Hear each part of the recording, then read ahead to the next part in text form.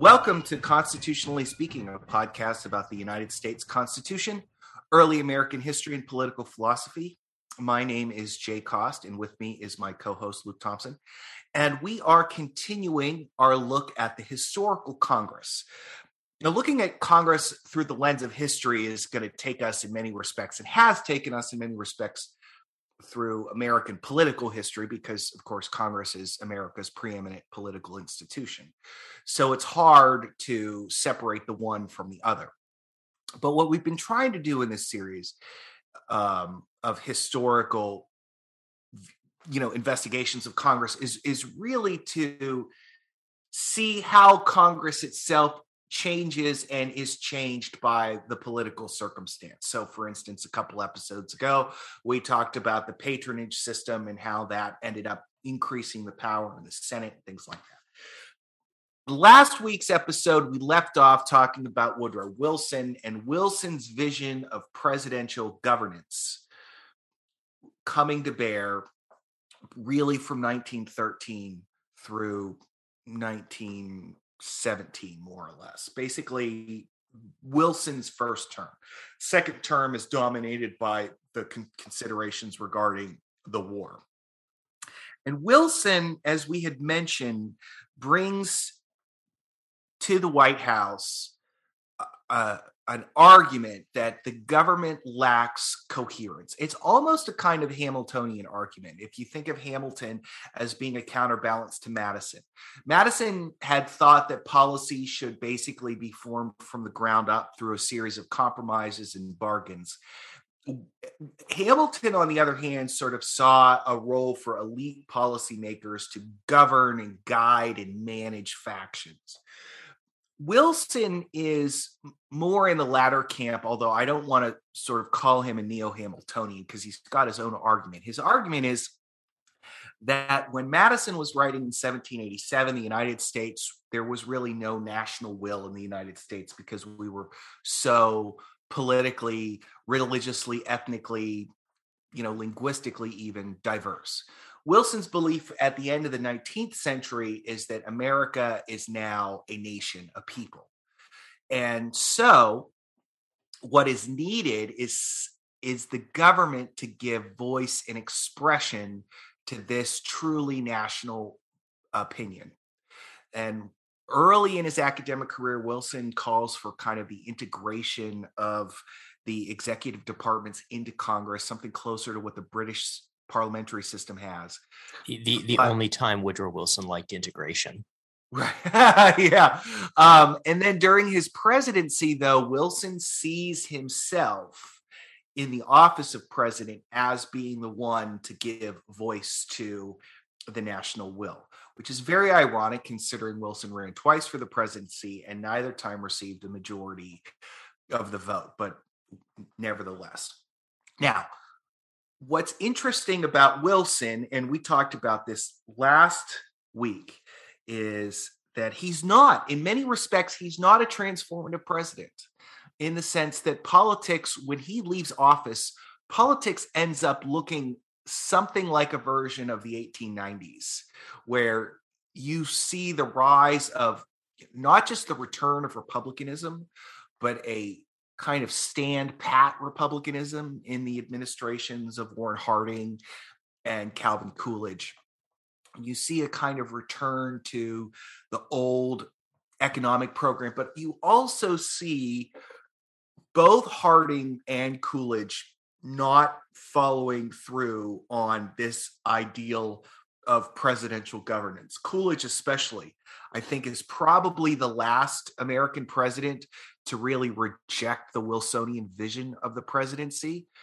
Then we get the Great Depression, and we get swept into office Franklin Roosevelt, who brings into the office a Wilsonian view of the American presidency.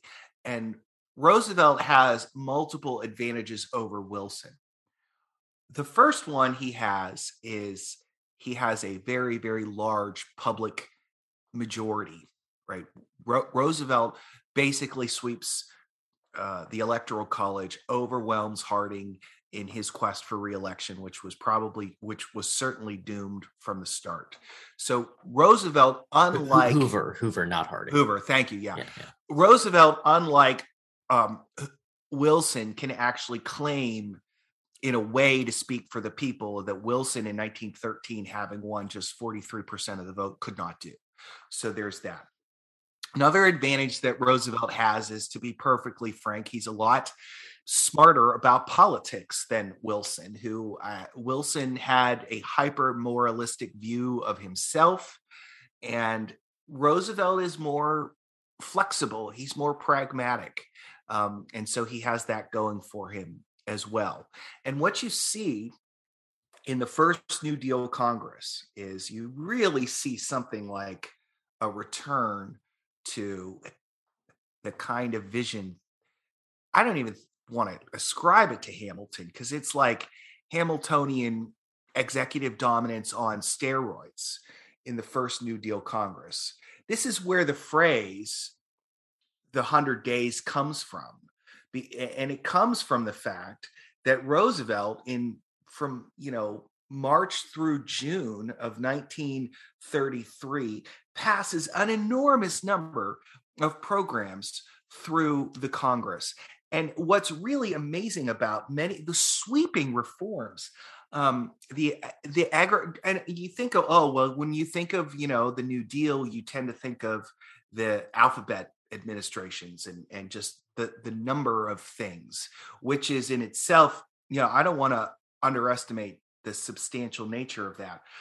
But I would really point to the fact that the Congress passes the Agricultural Adjustment Act and the National Industrial Recovery Act, both of which create essentially blank checks for the administration to remake the two major sectors of the American economy, to remake industry and to remake farming. And the National Industrial Recovery Act passes on a voice vote in the United States Senate. There's not even a roll call for it. And it's basically just, here, Mr. President, you figure this out. And so what's going on here? Why would Congress cede so much of its political power? Well, we've heard during the COVID period here, we've sort of heard a phrase thrown around, the moral equivalent of war, right? Or meow, if you will. It's used as a kind of a slogan that, frankly, I don't think a lot of people really appreciate just how much that was the view in 1933. And I also don't think people realize how bad the Great Depression was. The Great Depression starts as a really bad economic downturn, and then it levels off for a little bit, and then it just gets worse and it gets worse and it gets worse. And it seems like there's no end in sight. And it is an extraordinary, the United States economy in one fashion or another was in decline from basically November of 1929 or October of 1929 until the spring of 1933. And it took, I want to say it took basically a decade, maybe not, I don't remember the exact data, that it took years for the economy to just get back to where it was before the Depression happened. And it really didn't fully recover until World War II. And so I think it's important to appreciate the level of crisis and also the extent to which, we in the United States of America, we had an economic crisis in 2020. But we didn't have, we had the George Floyd protests and things like that in the major American cities. But we did not have anything like what they had in the Great Depression with, so-called Hoovervilles or shanty towns. The Reaganite 20% unemployment rate. I mean, the Reaganite conservatism of California in the 50s was in many respects a consequence of this mass migration of Midwestern farmers leaving the Midwest because they were just busted and had nowhere to go. We had I don't remember the year, I want to say it was 1928, World War I veterans basically marched on the Capitol to demand early payment of their bonuses. And President Hoover called out the military to disperse them. I mean, can you imagine that? To be fair to Hoover, Hoover sort of does and sort of doesn't. So suffice to say, yes, as a practical matter, the Army is called out to repress the bonus army, but MacArthur and Patton call some audibles on that, and they take some matters in their own hands and ignore advice to act with restraint. But anyway. Well, the point, the broader point is that we see this is not just an economic collapse, but this is an economic collapse that is so long and so deep that society, in many respects, itself is beginning to unravel. And you'd had a crisis in 1920 to the middle of 1921 that had been acute, a massive, rapid deflationary economic crisis beginning in early 1920. And by the middle of 1921, it was over. Joblessness, peaks around 11%, 10% to 15%, depending on which estimate you're looking at. But it's cut in half again very quickly. And so it looks like a V-shaped recovery. And that just doesn't happen with the Great Depression. It doesn't happen. And so Roosevelt, in the country, in its desperation, just sort of like to put this in perspective, the Democratic Party had been tagged rightfully as the party of secession and the party of segregation and the party of, Cleveland's recession. And and we had mentioned, like decent people, decent Americans in the North, at least, didn't vote for Democrats. Like, that's just not what happened, right? The country in its desperation turns to the Democratic Party on a level that is really, like, the swing is really difficult to fathom. In the 72nd Congress, the Democrats had gained a very narrow majority of 220 to 206 over the Republicans.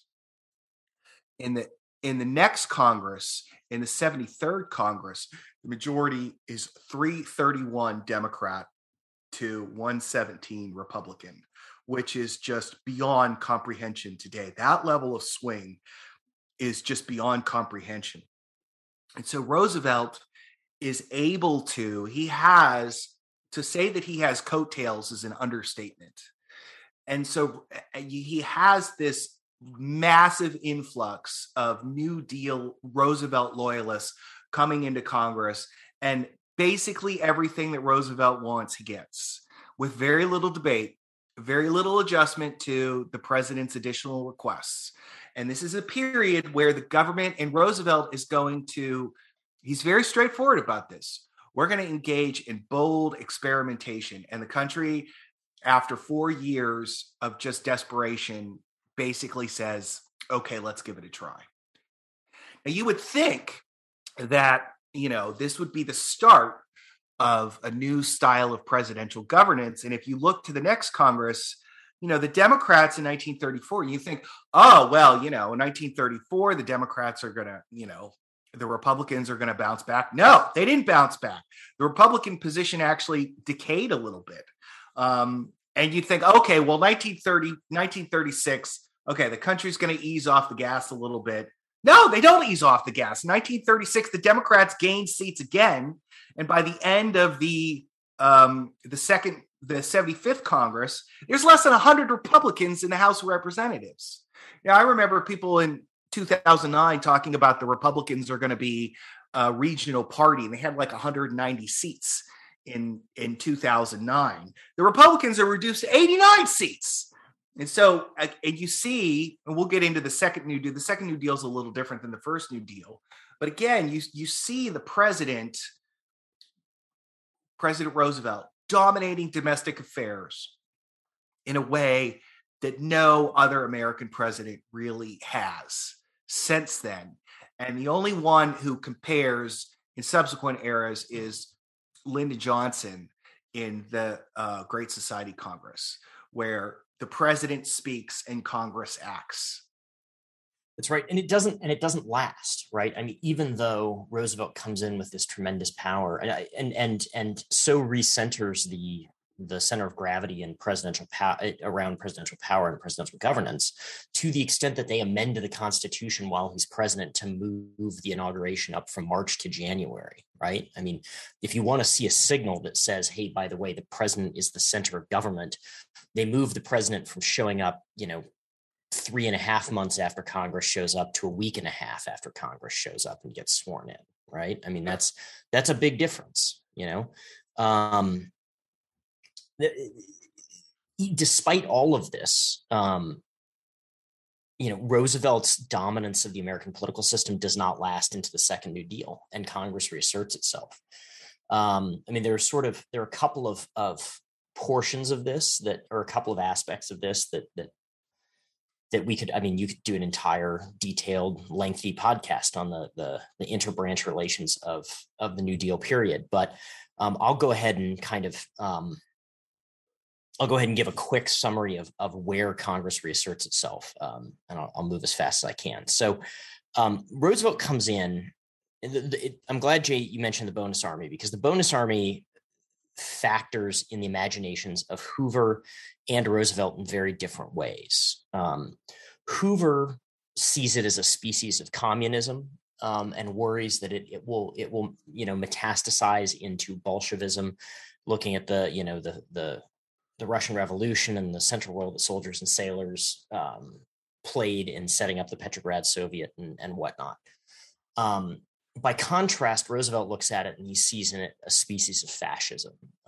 He sees the militarism, the nationalism, the sort of charismatic leadership of the Bonus Army, et cetera. And so in both cases, their view is we have to do something to resolve the labor problem, because organized labor is this kind of beast that is ready to be deployed either in the service of communism in the view of Hoover, or in the service of fascism in the view of Roosevelt. The National Industrial Recovery Act is an attempt to do that. But as Jay mentioned, NIRA is essentially a standardless enabling act. And it winds up getting struck down by the Supreme Court in a couple of a series of not what are now known as the non-delegation cases, the sick chicken case, which is the Schechter poultry case, and the hot oil case. Both of these are cases in which the Supreme Court strikes down portions of the act on the grounds that it set no effectuatable standards to operate to limit the remit of government power. There's actually a third, ironically, Curtis Wright is the third of the non-delegation cases dealing with a war in Bolivia that often gets mischaracterized as a plenary grant of presidential power, but should be read in the context of those other two. But without digressing, what happens is Roosevelt's very concerned that the Supreme Court has stripped from him the means he needs to keep either fascistic or Soviet-style revolution at bay in the United States. And so he proposes overriding the Supreme Court's will, calling them sort of revanchists and conservatives, even though on the merits they're correct about the drafting structure of NIRA.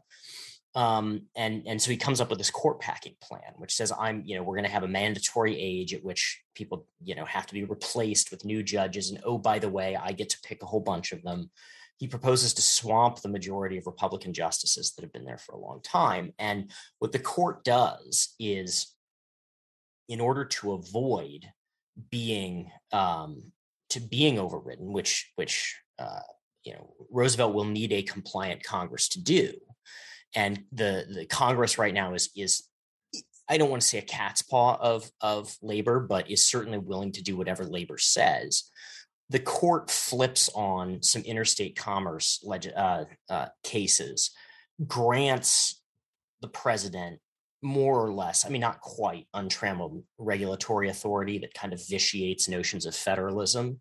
In response, organized labor, as well as sort of disorganized labor, is satisfied with the political pressure to pack the court kind of drops out, and Congress declines to take up Roosevelt's proposal to pack the court, because they see genuinely that, okay, if he's going to steamroll the Supreme Court, he might steamroll us next. So while we could help Roosevelt steamroll the court, we might be setting ourselves up to be steamrolled next. The court folds, surrenders in the Wickert and then later the Darby decisions, and essentially walks away from the non-delegation doctrine it had been propounding in both before and then in contradistinction to the National Industrial Recovery Act, and what's now called the switch in time to save the nine, right? Because after the old aphorism that a stitch in time saves 9 stitches later, do today, don't put off till tomorrow what you can do today. Wags during the period say the switch in time from opposing NYRA on non-delegation grounds to essentially allowing the regulatory regime of the Roosevelt administration to proceed saves the 9 members of the Supreme Court from being packed, right? As soon as social movement force, in this case, the force of labor, evaporates because they trust, and they have deep political trust in the Roosevelt administration to regulate in their interest as insofar as they understand it, question whether or not they understood it correctly or Roosevelt followed through. In many ways, he turns around and, knifes them. But all in all, the system works for the Supreme Court and for Congress. Congress walks away from court packing, reasserts itself, and by the time we get to the second New Deal, right, Roosevelt has already put the back seat. So all of these New Deal programs that we think of, the alphabet soup, as indistinguishable from Roosevelt, the positive program of the New Deal as opposed to NYRA, all that stuff just comes out of Congress. It's generated in Congress. It's generated often in the committee system, and it's propounded by Congress. And Roosevelt finds himself signing an agenda set by the Democratic Congress rather than dictating an agenda to Congress. Yeah, that's a good point. I think it's worth. I think there's the broad narrative arc is really there's a separation between the first New Deal and the second New Deal. The first New Deal is 1933-34, so you get some of the emergency relief plans. I think you get the TVA, but the hallmarks of them are the Agricultural Adjustment Act and the National Industrial Recovery Act. And the National Industrial Recovery Act ends up just being a disaster. And Roosevelt was probably fortunate that the Supreme Court killed it and took it off his hands because it wasn't working. He was. When he's asked running for re-election, in the wake of his re-election, his first re-election, he says, our opponent should have run on administration. We were a complete failure of administration. I mean, NYRA was a debacle, right? It was a debacle, yeah. I remember reading an early Brookings report about the failure of NYRA, and they analogized its failure to trying to squeeze blood from a turnip is what they were trying to do. So because the problem, and it was a problem with both the AAA and NYRA, was that the country's productivity had fallen into the toilet, but the response of both of them was to essentially constrain its productive capacities in a way to inflate wages, which was not the right way to go economically. But I think there's a broad lesson here embedded within the 73rd, 74th, 75th Congresses, which is the capacity of the legislature, even of the same party as the president, to resist. And you see this in a couple of important ways. A major tension within the New Deal coalition exists between the Northern progressives, who would have been old bull moosers at this point, who tend to be more on the left wing on racial issues, and the Southern Democrats, who are the backbone of the Democratic coalition. Now, Roosevelt was not the kind of guy who lost any sleep over race issues, to be perfectly blunt. He was not in any really way, shape, manner, or form especially forward thinking on civil rights. He wasn't This a is why, by the way, you'll see historians all of a sudden talk about Eleanor Roosevelt when the subject of civil rights comes up, because she is, but he is not. That's right. Yeah. So, and you can see this if you see like a Ken Burns documentary or something on PBS, when in their efforts to paint Roosevelt as being farsighted, they do a quick switcheroo over to Eleanor. Now, there are within the New Deal coalition, there are visionaries on civil rights in the North. Okay. The New Deal also, now, another important point is the New Deal has the effect of bringing Black voters out of the Republican Party and into the Democratic Party, because while Blacks received less than whites in the New Deal, they were still getting something, which is the first time, frankly, since Reconstruction that anybody had ever in Washington had ever done anything for them, to be perfectly honest. So there is that element. But you see, though, and I mentioned last time, there were two threads from the Wilsonian administration, the Wilson administration, that carry forward here. One of them is presidential governance. The other is the decentralized nature of congressional power, and particularly combined into the committee system, combined with the seniority system. When Roosevelt takes control of the government, basically the people who are in charge of the House, especially, are going to be Southern Democrats. Southern Democrats are in a position to use their places on the committee system to reinforce the segregation system. And you can see this in all sorts of subtle little ways in the New Deal. For instance, if you ever dig deep into minimum wage laws, minimum wage, and also Social Security, you'll see that there's all sorts of weird exemptions for farm workers. And it's like, well, where do those come from? Those come from the Southern gentry class and their representatives in the House, working through making sure that the Social Security Act did not provide sharecroppers with any relief. And the Fair Labor Standards Act likewise does not include sharecroppers in minimum wages, to keep those farm workers dependent upon the landowners in the South. Other examples would be the Agricultural Adjustment Act. In its first iteration, actually gives money to the landowners, and then it's just up to the landowners in the South to distribute the benefits around. And when Alger Hiss, who becomes famous later on as being, a communist and exposed by Nixon or whatever, Alger Hiss is working in the Department of Agriculture, complains about this, he gets fired. Because the fact of the matter is that Roosevelt's got to keep all these Southern Democrats happy.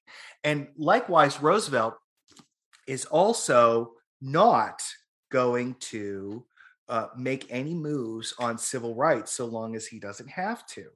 And the reason why is because he needs the votes of these Southern Democrats. And there's this really interesting quote from Roosevelt to the head of the NAACP, Walter White. He said, because White, as head of NAACP, is pushing Roosevelt to push civil rights, and Roosevelt basically tells him no. He says, "I did not choose the tools with which I must work, but I've got to get legislation passed by Congress to save America. The Southerners, by reason of the seniority rule in Congress, are chairman or occupy strategic places on most of the South Senate and House committees.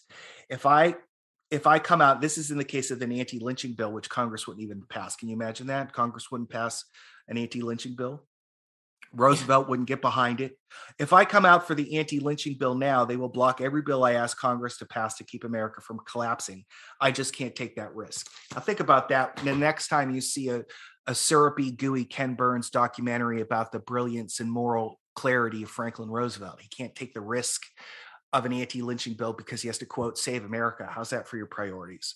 But though the point here is not to remind our listeners that I doubt our listeners need much reminding, that the official narrative about the Democratic Party diverges in many respects from the true narrative up until shockingly recently. But the point, though, is that even with Roosevelt bestriding the country like a behemoth, these Democrats in Congress are still in a position to veto. And this is where things get really interesting. And one of the most important political moments of the 20th century. That's also one of the least talked about. It's one of the great, almost a kind of showdown at the OK Corral between the branches of the government, is the 1938 midterm elections. Roosevelt had tried to get his court packing plan through, had been unsuccessful. Roosevelt is also meeting opposition from Southern Democrats with respect to the government's protection of industrial and trade labor, which was a key part of the Second New Deal. The First New Deal did not really offer any protections for industrial labor or trade labor for that matter.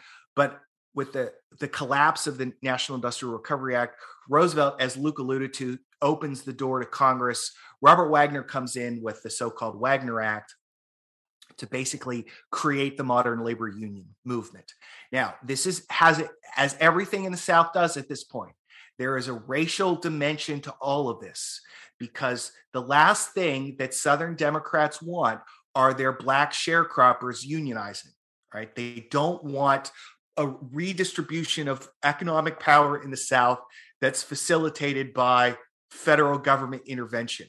The Southern Democrats had been happy to facilitate Woodrow Wilson's assault on Northern industry and Northern banking interests during the Progressive Congresses in 1913, 14, 15, 16.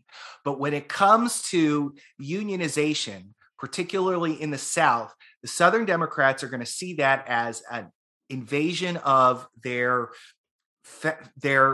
way of doing things in the South.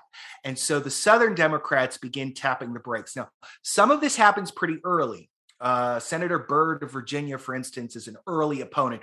But as we go through the First New Deal into the Second New Deal, you see more and more Southern Democrats tapping the brakes. And then when Roosevelt's court packing plan gets voted down, and again, for similar reasons, right? Southern Democrats are happy with the way the court is operating right now because it has a very narrow interpretation of the 14th and 15th Amendments, right? They don't want any kind of court packing plan. So Roosevelt decides and sort of reckons, and the Roosevelt administration and his so-called brains trust had been thinking for a while a couple things.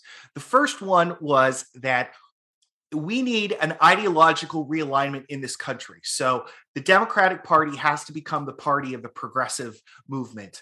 And we need to, so the conservative elements of our party, they need to go. They also reckoned, though, and this is very ironic considering they believed that poor whites in the South were potential, like strongly progressive. They thought that the poor whites in the South would back them.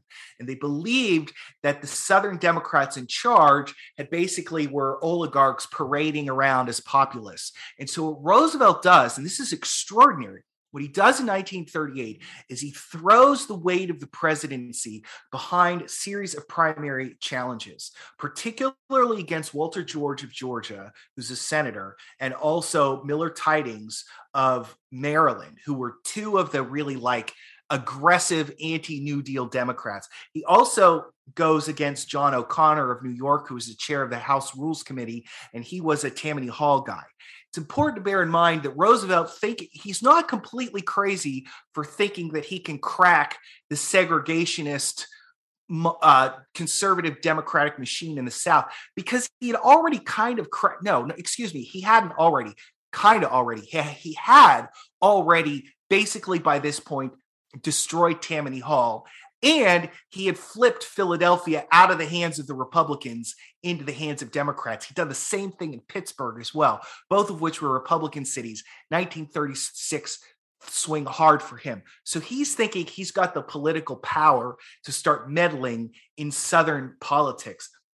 And he's overwhelmingly met with failure. Now, there are a couple of progressive Democratic candidates like Claude Pepper, who was nicknamed Claude Red Pepper of Florida because he was basically a communist, who and Alben Barkley in Kentucky, who were more progressive, who end up winning. But with the exception of O'Connor in New York, all of Roosevelt's efforts to purge the Democratic Party of the incumbent conservative Southerners is a failure. And so what does this mean? And it means that the ability of the president to act as a prime minister is demonstrated to be much less than what Wilson and Roosevelt had thought it could potentially be.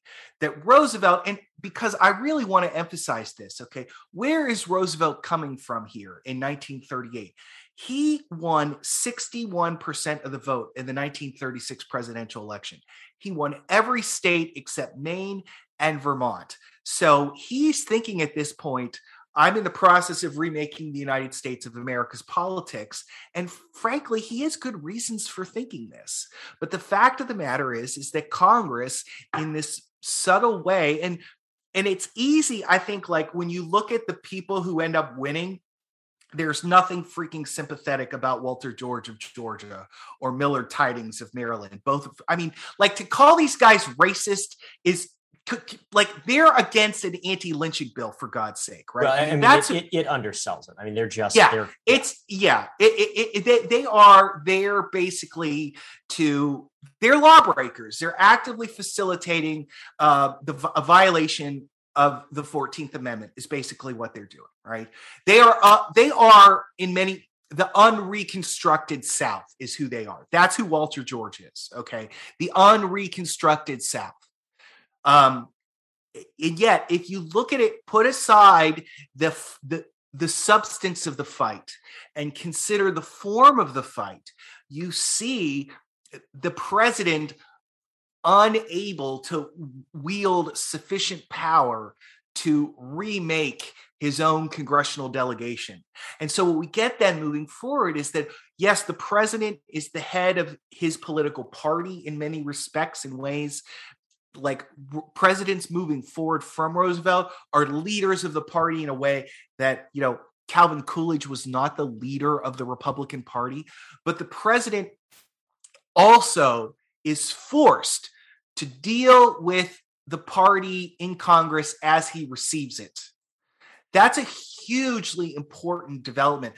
And it ends up defining American politics over the next, until frankly, the 104th Congress of 1994, because you see this kind of divergence within the Democratic Party of this conservative Democratic sort of faction. Southern Democrats. I wouldn't even say, like, conservative, I think gives the wrong impression, right? Because in many cases, they're deeply hostile to capitalism, certainly big business and oftentimes small business too. Right, they're reactionary, right? I would say you could just call them the Jim Crow Democrats. I would be careful with that, because I would say that they do hate communists, though.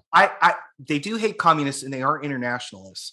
I will say, I think that if you look at, so they're conservative in this sense, I would say that really the blueprint for post-war liberalism is Harry Truman's Fair Deal program from 1948. And it's interesting because the Democratic Party is still, like, if you go back and look at the Fair Deal and Truman's proposals from 1948, the Democratic Party's basic ideology is still more or less the Fair Deal, at least on a social welfare level. It really hasn't been updated very much. I mean, it's been updated to include upper middle class sort of, white collar concerns, like feminism and environmentalism and things like that. But on a social welfare level, Harry Truman is still, the Fair Deal is still a defining characteristic. Now, for whatever, the South has its own reasons for opposing the Fair Deal, but it opposes the Fair Deal. And so in that sense, they end up aligning with Northern Republicans, even though the source of their opposition is different. So the South is while the South is in favor of regulating what is still at this point basically Northern industry and Northern finance, they are going to generally oppose the redistribution of wealth in the form of government transfer payments. And they're also going to be strongly opposed to organized labor, which is going to put them in an informal alliance with the Republicans. And this alliance really lasts more or less. In many respects, it's pretty durable. It lasts from, you can sort of see it as late as we're going to talk about ERTA, the Economic Recovery and Tax Act of Reagan in 1981. But like Reagan is able to get his sweeping tax agenda enacted in large measure because he's got the support of Southern Democrats. And so what's really interesting about this is that after Roosevelt obviously is president from 1933 to 1945, but the legislative phase of the New Deal ends in 1937, basically with the Fair Labor Standards Act.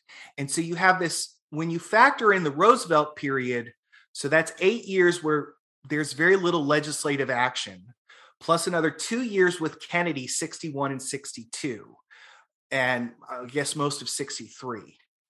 And then the final 2 years of Johnson's presidency, you see this, even though the Democrats, they have a trifecta in government during this time, but they're really not able to do much of anything because the Southern Democrats make up the difference between the Southern Democrats are basically, even though they're a relatively small faction in the Congress, they are in a position to use their political power in the committee system as a choke point, and barring those choke points to align with Republicans. This is a big reason why when people want to talk about John F. Kennedy and the New Frontier, like, why do they always end up talking about the Peace Corps, which was a relatively insignificant program?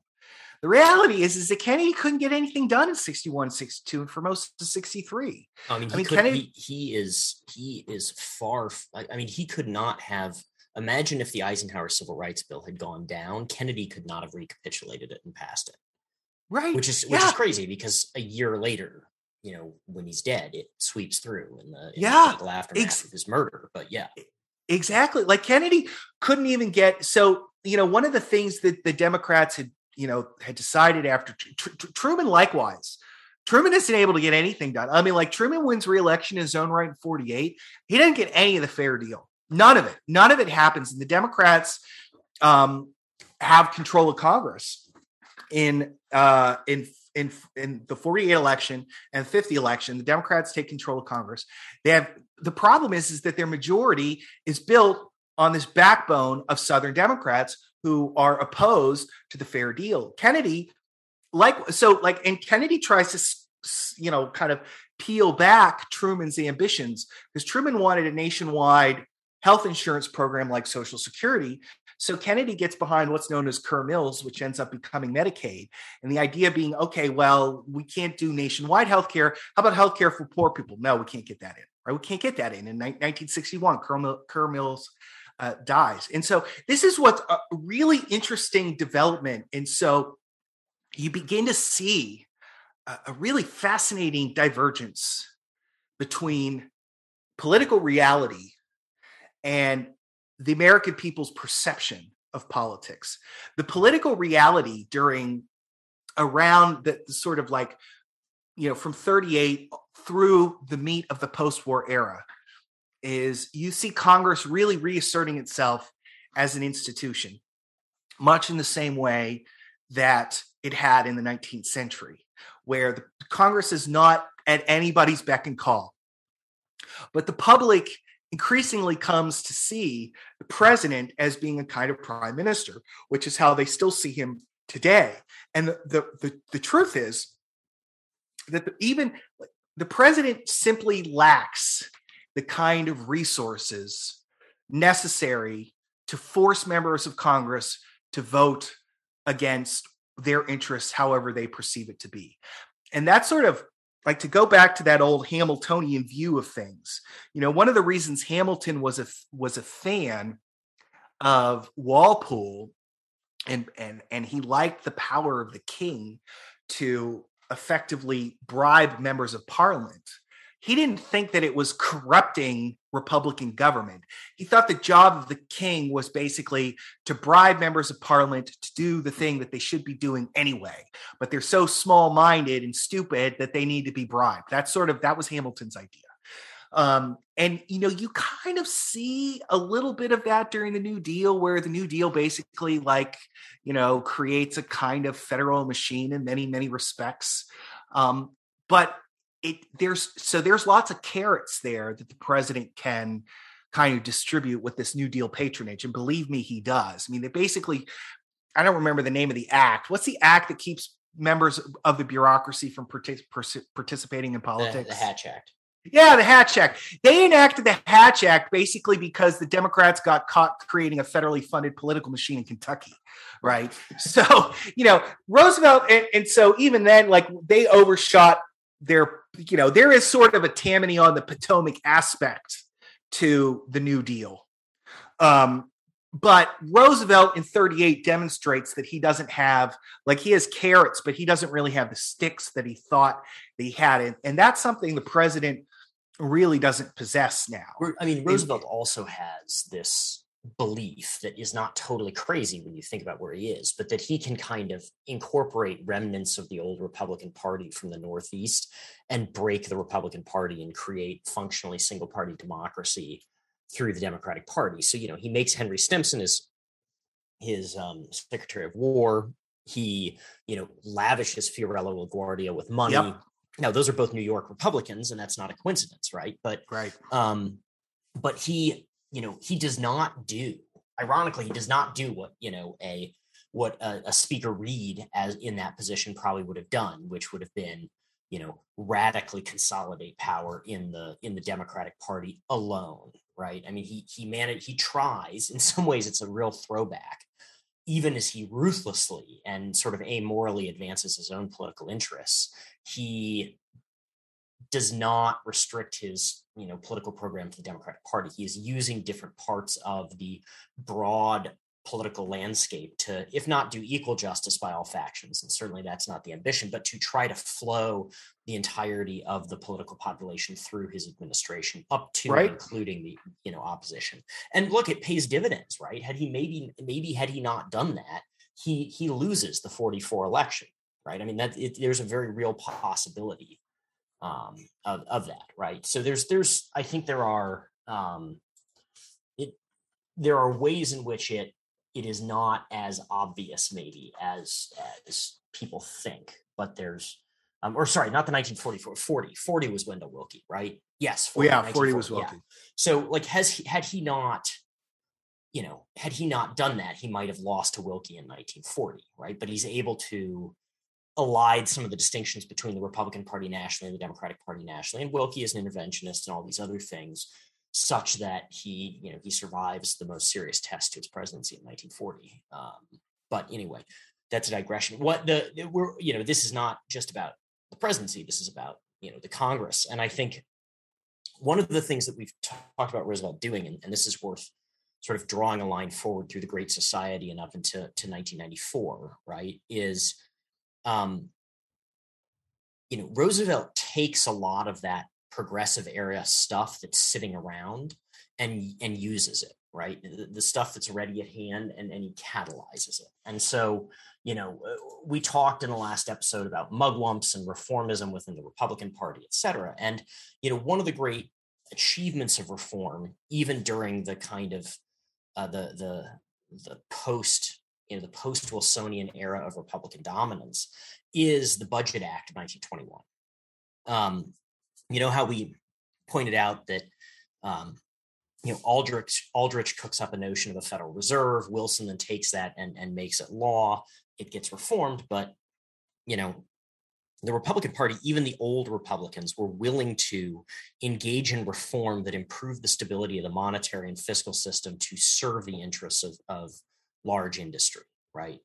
The Budget Act of 21 is part of that. And its goal is to create a more or less transparent federal budget by having the sort of marshaling the information gathering power of the executive in the service of Congress setting its budget. And from 1921 until the Roosevelt administration, really 39, it more or less works. I mean, it works for almost 20 years, where the Bureau of the Budget in the Treasury Department provides a set of numbers that more or less conform with the science of politics, the new science of politics vision that progressives like Walter Lippmann would have believed in, provides it to Congress. Congress amends it to serve their particular ends, but you have a legitimate collaborative model of governance between the executive and the president and the Congress. Now, as you go into the New Deal, that budgeting process becomes less important in terms of its political role, right? And budgeting, even in this 19-year or 18-year period of success, never has the kind of role that budgeting has in the UK Parliament, where the Conservative Party gets together and they put together their budget, and then the Chancellor of the Exchequer walks out of 10 Downing Street holding a big red suitcase with the budget in it, and all the newspaper people take photos of him, right? It doesn't ever have that kind of cultural power, but the Bureau of the Budget is tabulating executive branch information and transmitting it in a fairly neutral way to Congress for Congress to make informed decisions about spending priorities. Starting in 1939, during the peacetime buildup of the American military, Roosevelt transfers the Bureau of the Budget out of Treasury into the Executive Office of the President, which was created to support Roosevelt's administrative obligations. Once it's in OMB, it becomes more directly responsive to the political pressures of the White House and less of sort of bureaucratic functionary, the way the Federal Reserve is sort of viewed as a bureaucratic functionary. Who knows how long that'll last, but it looks a lot less like the independent entity that it's set up to be, and much more like an extension of the presidency. Now, the GAO, the Government Accounting Office, which is also created in that same law, is retained as an independent entity, and so that sort of stays in its own place. But the once inside OMB, what rapidly winds up happening is parts of the federal government, which are expanding rapidly, right? Those contact with the executive branch at the level of budgeting, and so it becomes the place where the chief executive can impose his will on the bureaucracy. And, FDR does this to very good effect, but because he has an allied and sympathetic Congress, they're comfortable taking the budgetary estimates of the administration more or less at face value, right? And this continues really through the New Deal. Eisenhower faces some pushback. There's some budgeting back and forth, but even Eisenhower, right, his budget is taken by Congress more or less at face value.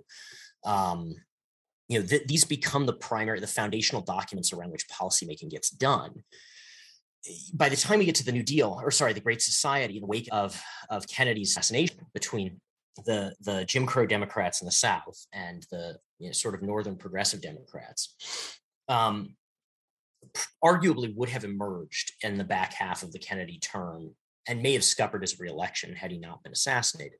But because of his assassination and his instant elevation to martyr status, especially among Democrats, especially among white ethnic blue-collar Democrats, and really just across the board, Lyndon Johnson is able to sort of squat on that moment, or those pressures, for a while. And the budget numbers that come out of the Great Society OMB lead to this raft of vast liberal policymaking and legislating. But they don't provide Congress with a heads up about, one, the realistic likelihood of these numbers being accurate, right, as opposed to expanding, and they don't really give them a good sense of what the long-term economic ramifications of these programs are going to be, right? That's not the Office of Management and Budget's job. It's neither of its jobs, right? One job is to manage and make sure that the executive branch is doing what it's told to do, and the other is, of course, to provide the budget to Congress as a basis for spending and legislation. What happens during the Great Society is, because the federal government is spending so much money domestically and also spending so much money on the war in Vietnam, you get this massive inflation that starts in the late 1960s and it just dogs the country through the 1970s. And as inflation accelerates, nuts. I mean, it's to look, even as we look around at what's going on right now, contrast that to the 1970s.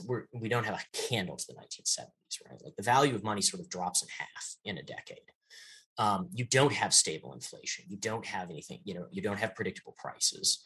But it's the first moment where the Congress are sufficient for Congress to kind of do its job. Now, the fall of the Nixon administration and fights over regulatory pre-clearance and OMB, even as that second, the fights over regulation in the Office of Management and Budget elevate OMB in the consciousness of sort of Democratic members of Congress and senators, Nixon's fall again sort of placates them, and they don't really think about interrogating OMB too terribly much during his administration. But there's this seed of an idea that says, we're really going to need our own way of doing things. And so in the wake of, or really in the middle of the Nixon resignation, Congress passes a series of pieces of legislation in order to regain control and assert control over budgeting and spending and money in general, right? Because they've seen their power of the purse progressively attenuated from Roosevelt through the Great Society to the present. Nixon gets impeached over Watergate, but he also gets impeached over unilaterally deciding to bomb Cambodia, which massively accelerates domestic political friction that's splitting the Democratic Party because the Democratic base is divided on the question of Vietnam. But also what Nixon starts to do is try to control inflation through unilateral restrictions on spending using a power called impoundment. Now, the impoundment power is very old. It dates back at least to the Jefferson administration. And what it said, more or less, is that the president may redirect congressional funds to substantively identical ends, right? So let's just give an example. If Congress allocates, $30 to buy pencils, and they specify like a type and make of pencil, but in between the law passing and the purchasing happening, a new model of pencil comes out. Under the impoundment power, the president could impound the money and redirect it to be spent towards buying, say, this new model of pencils or more pencils at a better deal, right? What Nixon does is he abuses the power. He's concerned about inflation, but Congress is passing massive spending bills because in their individual parochial interests, they think that by spending more money, they can actually stave off the political ramifications of inflation. Nixon vetoes these bills. He gets overridden, and then he refuses to spend the money, arguing that he's impounding it, which obviously would sort of vitiate the congressional veto override and is terrible constitutional violence. This is also when Nixon is starting to talk about the presidency as a co-equal branch and all this stuff that we've talked about a million times on the podcast. But as Nixon falls, because he's impounding congressional spending priorities and essentially usurping Congress's control over spending, and he's unilaterally bombing Cambodia, and Watergate is becoming a national, cultural and political scandal, Congress forces through the Congressional Budget Impoundment Control Act. That annihilates the president's impoundment power completely. Instead of attenuating it or controlling it or defining it or restricting it, they legislate out in this framework statute that the president has an impoundment power. And they also create the Congressional Budget Office, which will serve an executive function, which is budgeting, in the service of the congressional majority.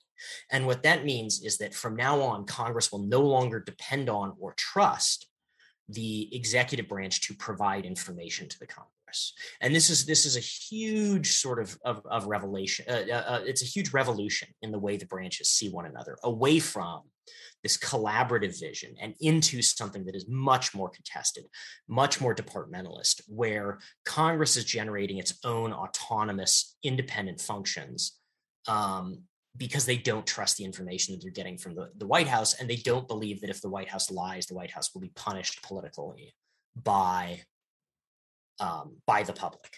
And so, if you look at and by the time Bill Clinton's running for president, he's promising to use CBO numbers, not his own OMB numbers, because the executive branch has become popularly distrusted when it comes to providing information around things like. Sorry, go ahead, Jay. Yeah, it's interesting. There is a real collapse in public confidence in the executive branch during the 1960s and early 1970s. You see this with the Gulf of Tonkin resolution as well, being replaced by the War Powers Act, limiting the ability of the president to engage in unilateral military, not unilateral, but military exercises without checking in with Congress.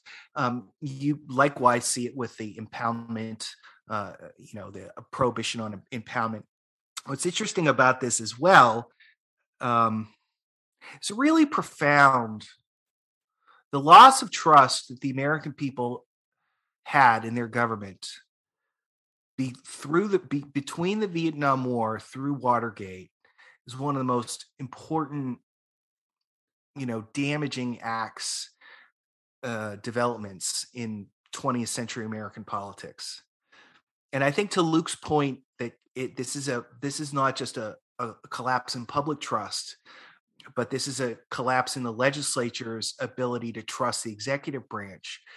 Because if you go back and look at the State of the Union address, and the State of the Union address, first of all, it's not an address originally. It was not a political campaign speech. We talked about this, that one of the jobs of the executive department in the original Constitution was, because the president oversees the administration of the government, the president is the one who is going to be collecting information about the government's finances, about things that need to be done, about places where money should be spent. And the function of the State of the Union address was to transmit that information to Congress. And if you look at the early States of the Union addresses, they are not written like political speeches the way they are now. Now, there was politics at work in them, but they were largely about we need to do this. We don't have enough money here. We need to put money here. We need to put money there. And they were usually delivered early in. So nowadays we do the State of the Union in like the spring or whatever, like May, because it's just a campaign speech now. But historically, the State of the Union address was delivered in writing to Congress in the fall, as Congress would be sitting down for its new session. Basically, the president giving Congress literally information on the State of the Union. Here are the things you need to work on, right? And the budgeting process was sort of like that, in the sense that the executive branch was going to collect information and provide it to Congress so that Congress could make decisions about levels of taxation and spending, and also estimating the effects of these potential spending and taxing policies. But the Congressional Budget Office, and indeed even the Congressional Research Service, really illustrates the extent to which faith in the executive branch to be an honest broker of information is just eviscerated between the so-called credibility gap of the Vietnam War in 67, 68, Nixon's illegal bombing campaign in Cambodia, the illegal activities the Committee to Re-elect the President undertook with the president's knowledge after the fact and his encouragement in covering them up. There's just this tremendous loss of faith in the 60s and 70s. The public expression of this is the election of Jimmy Carter in 1976. That guy would never have been elected in any other point in American history, except he seemed like an honest guy, which was a breath of fresh air.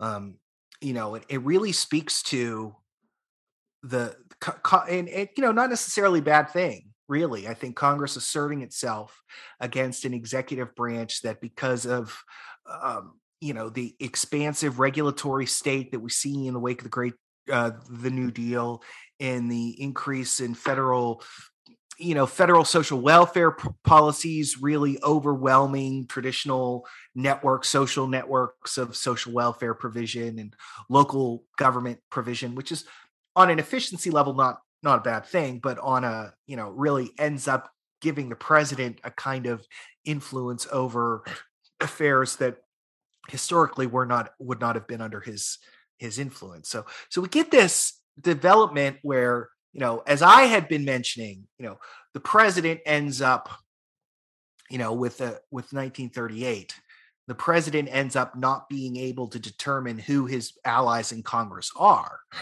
But as Luke is getting at here in the 60s and especially in the early 70s, we see Congress actually putting up institutional barriers to segment itself off from the presidency. And really a sign of really, I think what has to be understood as presidential overreach between the 6.5 years of, well, I guess 10 years of Johnson and Nixon, to be perfectly honest. I mean, really, when you think about it, it's really those 11 years there between November of 1963 and August of 1974 was just a huge and also hugely dishonest in many respects expansion of presidential power. And just the country was disgusted, and Congress especially was disgusted as well. Do we want to call it a day here, and maybe we can wrap up Congress from sort of from the 1970s through the present in our next episode?